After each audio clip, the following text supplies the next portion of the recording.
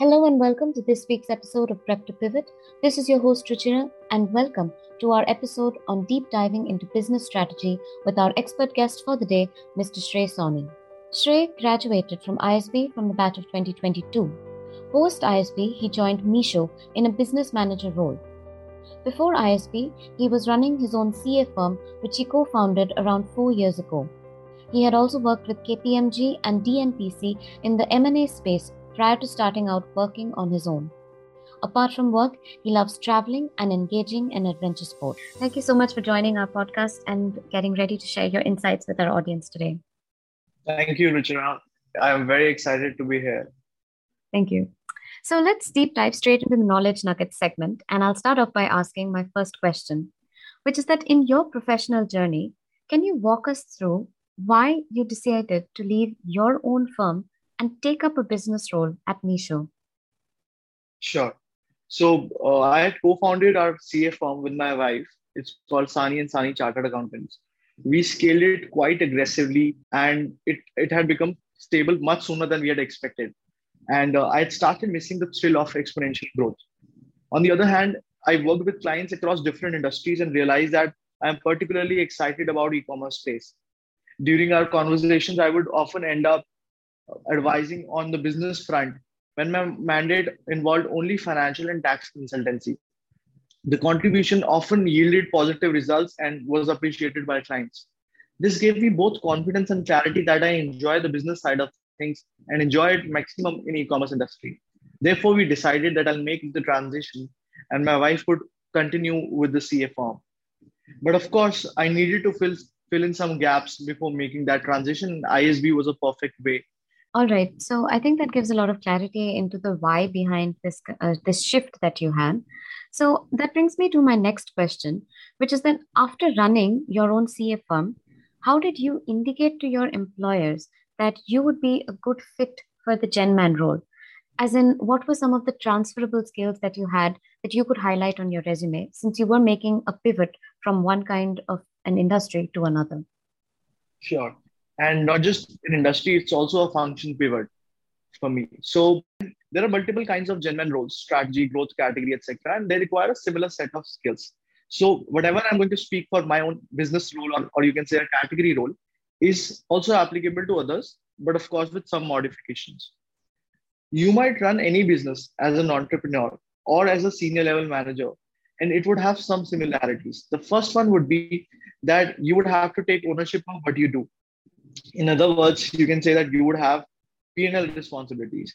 You got to be mindful of the scale and profit at the end, and every action needs to optimize that P&L. It has to be user first and benefit the firm, right? This might just seem simple, but then ownership is the rarest trait, and which is also why entrepreneurs with either successful or failed startups are very much regarded and considered for jobs in the startup world.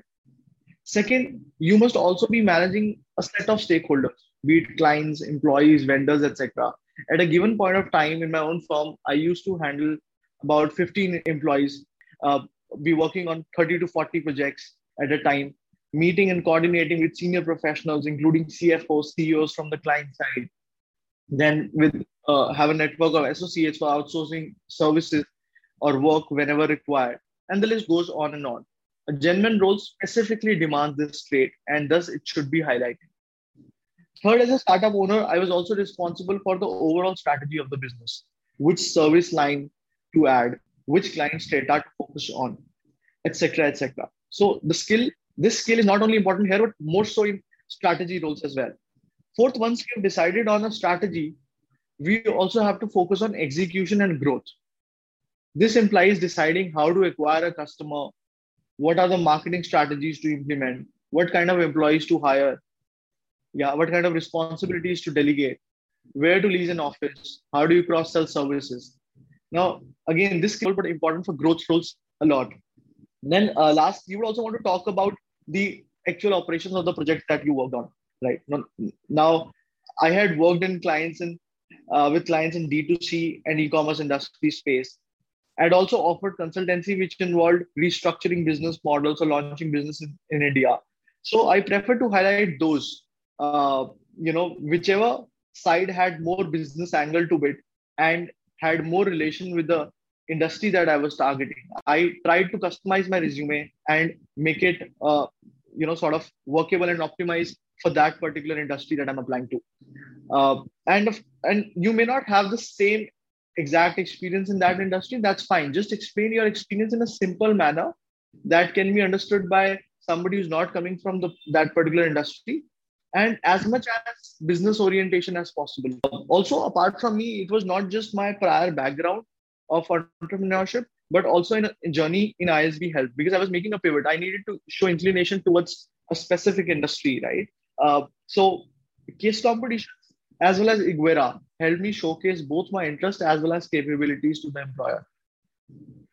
Absolutely. And I think one thing which you just mentioned, which was signaling the intent to your potential recruiter, for that you used case comps a lot, and you are fondly known in our batch as the case comp serial winner as well.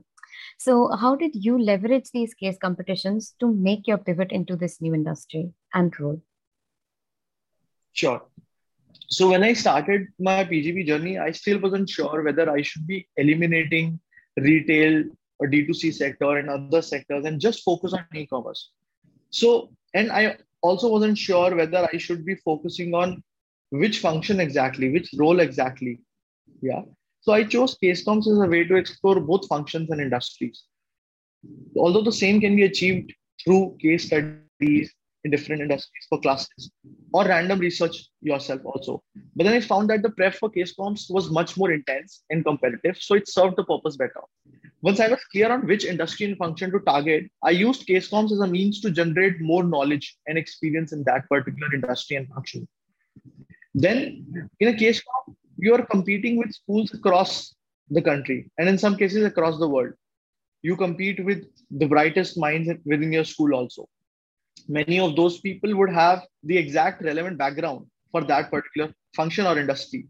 Now, when you win these case competitions and compete with those people, it acts as an indication that no matter your background, you could solve that problem better than most of the other participants. And it is very, very important as a signal, right? There cannot be a better way to present yourself than a problem solver in different industries, and especially the industry that you are targeting. Again, last point, in my case, I had won 8 case comps at different levels. These were strategy, marketing, and entrepreneurial case comps, and in different industries. So it also showed diversity in terms of application of knowledge in different areas. Yeah. All right, 8 case comp wins under your belt is definitely a huge thing. But along with just winning, you also must have participated in a lot of case comps to even reach that level of winning 8 of them. Now, with the very rigorous academic life that is there for every MBA student, what are some of the ways that you balanced your case comps and your academics? Sure. I think prioritization is the key here. Of course, I need to prioritize my case comps for the love and thrill of the case comps that I used to get. So I would focus on them first, and then for acads, I would divide it into 2 parts: the subjects that interested me and could add a lot of value versus the subjects that were of least interest to me. So subjects which interested me, I used to spend good amount of time there. I would go and study at length, even study the books that were recommended, not just cases or the recommended the slides and all, but I would also go and study the textbooks that were recommended. Then for the subjects which are of least interest to me, I would do the bare minimum. But I would make sure that I would do one thing across the year, even after placements, or even for subjects that were of least interest to me. I would read the case, every case that was allotted, and be very attentive as well as participative in class. When you are participative in class, it solves 90% of the issues, right? And you remember most of the stuff also for the exams. Second, I never cared about grades much. It didn't mean that I did not submit my group and individual assignments. I just did not read and improve them, revise them again and again. I just submitted them. I did not even go for revaluations, even when I could have added some more marks. So I saved time whenever I could and use them for case comp. And this may not be same for you. You may have to carve out your own journey. If you feel that acads and specifically some subjects are adding more value for your career trajectory or for your a placement prep, then make sure that you prioritize that. Absolutely. So when you're talking about like carving out your own journey, you used case comps as a tool to sort of pivot. And a lot of students do come into B schools eager to participate in case comps for a multitude of reasons, one of which is, as you mentioned, signaling intent to your recruiter as well.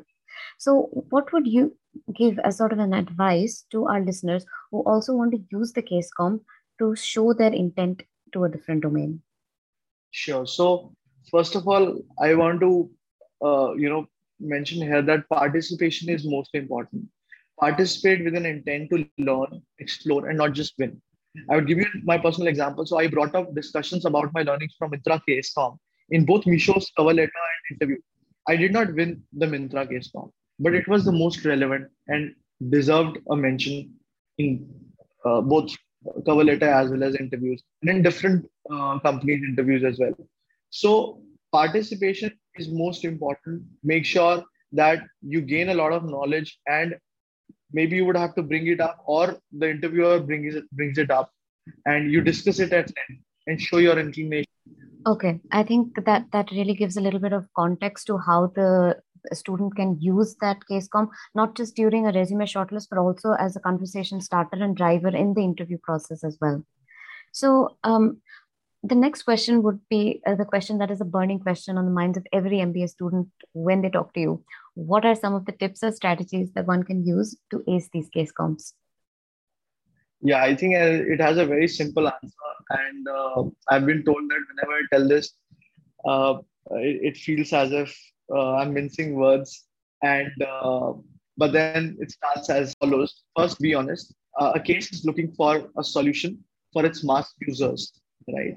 There's a problem, and it has to address the problem for its mass users. You and your friends may not represent its mass users. A lot of people write the solution based on their own biases, or maybe they float a form just for the ISB community because this is easy, right? So have a user first mindset. Speak to users. Users could be customers, could be retailers, could be wholesalers. Speak to them, understand their viewpoint. Why not ask for solutions also from them? Seek, or whatever solutions you come up with, just speak to them if that would work or not. Even if you think that the solution that you had figured out so far does not work, just pivot it out, move to another solution. But then go through this process. It would be very enriching from learning point of view also, and would also yield a answer which is both practicable and doable, right? The people who are sitting in the company which has given a case comp, they have also access to all the McKinsey reports that you have accessed, right? They also know what their competitor is doing, and they also know, and they have also themselves published the articles about that company that you are reading, right? All of these three sources may not really work. What works is maybe you're better in terms of the user savviness, the user first mindset, and use that to your strength, and go out, speak to people, find out an answer that works. Even if it may not work, but if it's a unique solution, it would be appreciated. It has to be yours. It has to use your creativity and not like cookie cutter framework. Which brings me to the second part of it. Keep it simple. I've never used a framework intentionally in any case form. I did whatever made sense at that point of time. So frameworks, marketing jargons, etc. These are the stuff which I personally feel do not matter. Again, in terms of presentation, I personally feel that I don't like tech-savvy slides. I prefer to use pictorial representation of ideas more. It's quick, and somebody who has to go through so many PPTs and judge, it's very easy for him to sort of look at your idea and make a conclusion from the pictures or less text rather than looking at tech-savvy slides. Absolutely. So I think now that we've focused a little bit about the how you used case comps to signal and make that pivot, let's talk about the fact that you actually did make that pivot into the industry and function that you were looking for. So can you tell us a little bit more about your role or the scope of work at Misho? Sure. Though I'm yet to move to the floor, but basis my discussion with the team, I would be launching and growing multiple new categories at Misho.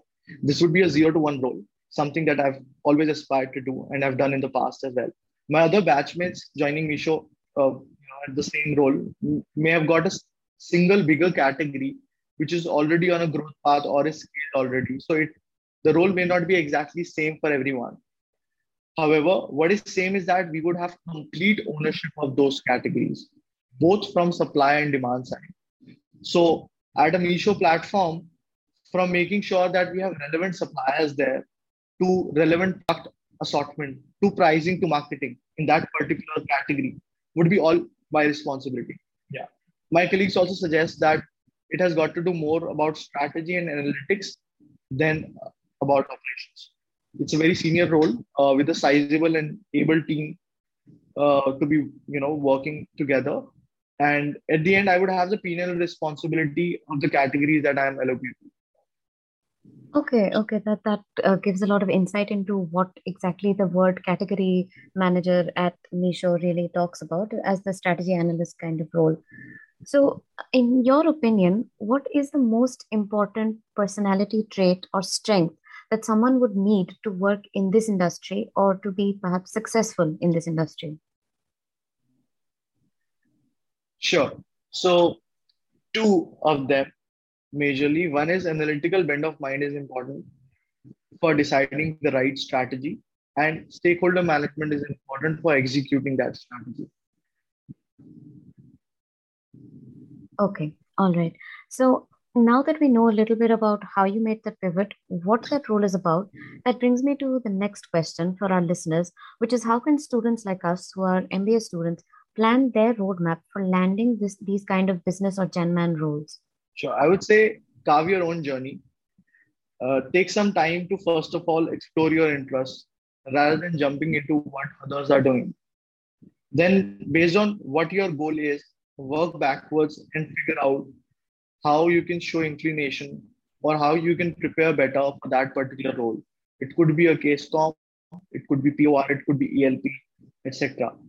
But then you need to know which one is important, and only because you have limited time at ISB, you need to channelize your energies in the right direction. Speak to people from the industry and do listen to Ruchira's podcast as well. They are very, very important. Thank you. Thank you so much for that recommendation as well. So after the MBA student, say, has landed that role, what post MBA, what does a typical career path in this particular business role look like? Sure. Once you gain experience in a category role, you move to head a set of categories, and then gradually you would become a business head and you lead all those categories. From the very beginning, it's a very entrepreneurial role, and therefore it should fast track into a CX role. All right. So, Shrey, could you tell us a little bit about what was that one highlight or that one thing you did at ISB that you are most proud of? Sure. It was an initiative that I took after day zero of placement, and I had received my offer letter at the end of day zero, and I was free. Whereas there were a lot of batchmates who had their day one, which was about 5 days from day zero. So they were preparing, and many of those batchmates had just now looking to pivot from one thing to another. They could not convert the industry or the function that they were targeting in day zero, say product, and then they were looking to quickly pivot into consulting because of the options left. Or they were looking to maybe level up their game in whatever industry they were targeting and make sure that they convert the right companies on day one. So I saw that there were a lot of people who were seeking help and who had not got the right mock interview mapping. Say if I was looking to pivot into e-commerce industry, I could not get any interviewer who was from the same industry and was asking the right questions in that direction. So I figured that there were a lot of people who were seeking help, and there were a lot of people who had just got the same role that was a dream role for the other batchmates, right? So there was this disconnect. A lot of people were offering help to their friends only. So I thought, why not create a platform where I can map these two together?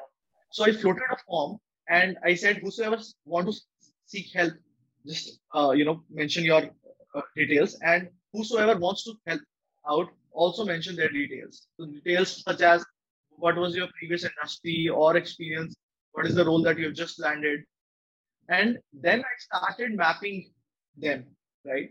And there was one prerequisite for helping somebody. You had to not only ask normal case prep questions, you had to customize the cases and the interview questions for that other person. So you would go prepared, you would research. Say if somebody has a interview with Lenskart, you would have to research about Lenskart, create a case or a couple of cases about Lenskart, ask the relevant questions, and then discuss with that person. Also, if somebody is just pivoting, he cannot, learn all the frameworks, spend 20, 30 hours researching those frameworks, learning those frameworks. So the person who's helping out can also create a summary, maybe in a couple of hours, and help out the other person in understanding those frameworks quickly. So when those were mapped, it was beautiful to see how people from different industries and people who did not know each other at campus or from different two campuses, Mohali and Hyderabad, they were helping each other level up their game quickly and in such a short turnaround time. So this was, I think, a brilliant initiative that turned out well, and this has no involvement from school, CAS or CAC, and the sheer involvement, the sheer representation was remarkable. So about 120 people signed up for helping, and about 60 people sought help. So in a ratio of 2:1, I was also able to map the relevant people because of the sheer size of the people who were looking to help. So also shows the beauty of tight knit network at ISB. So I think this was one initiative that I'm most proud of. Okay, wow. I think that idea is something that's more than just an initiative. It seems to be a legacy that can be carried on for the future generations at ISB as well. And it would serve as a valuable resource for all MBA students, especially when you talk about reducing that turnaround time during that very already stressful placement week. So I think you really helped students to actually prep to pivot on the ground in their placement week. And I think that fits in very beautifully with the theme of our podcast and our conversation today. All right, all right. And my final question to you for the Knowledge Nugget segment would be, what would be your advice to someone like me who is starting out on their MBA and is looking to explore different business roles? Sure. So my advice would be to be sure of what you and where you want to land. Read a lot about that space and then prepare confidently. Also, when it comes to applying to companies, be very, very confident and apply to companies that align with your goals, companies or industries or functions that align with your goals. You would always have the option of applying off campus. So be confident and prepare and apply to things that align with your goals. Okay. All right. So with that, I think we come to the end of the Knowledge Nugget segment. And the final part of the podcast would be 5 quick rapid fire questions. So if you're ready for that, let me know and I'll start with the questions. Sure. Bring it on. All right. Sure. Bring it on. Yeah. So the first question is, if you had to write a book tomorrow, what would you write about? I would write about my entrepreneurial journey and things that worked, things that didn't work. But then we kept going. So I would write about that journey. All right. What's one lesson that your job has taught you that you think everyone should learn at some point in their life? So coming from a consulting background or an advisory background, I would say that we are faced with new problems every now and then, and we have to figure out solutions innovatively. So sometimes having a vast amount of experience may not help, but then always thinking that it's day one and you have to innovate, find a new solution, creative solution works much better. And so you have to be confident and keep working on bringing new solutions to them.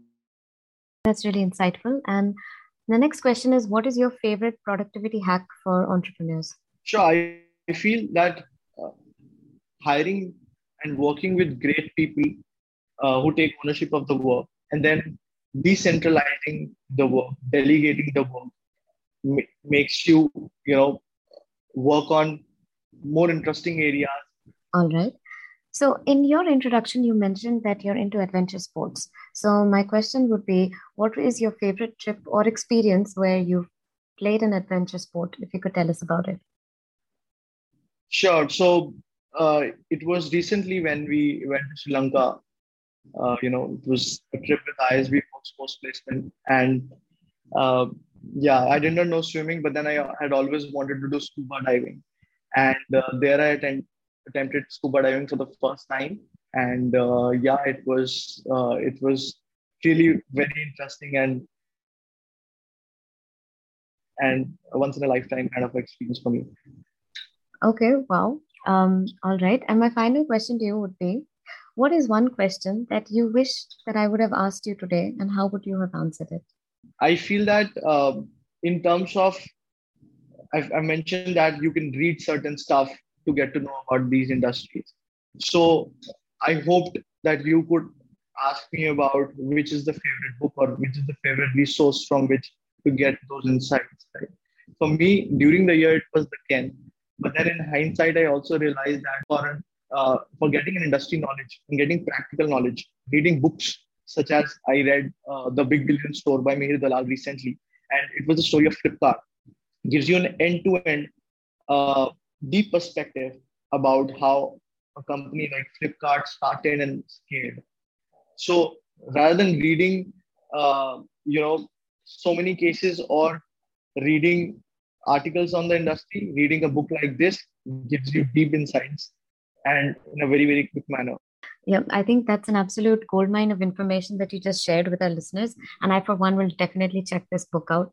And with that, we come to the end of our podcast today. And I just want to say a big thank you to you for coming and sharing your insights and experience with our audience. And I'm sure they'll have a lot to take away from our conversation as well. Thank you, Ruchira. I am glad that I could help, and I would be available for any questions or any doubts that the listeners would have, and they can always reach out to me on the LinkedIn.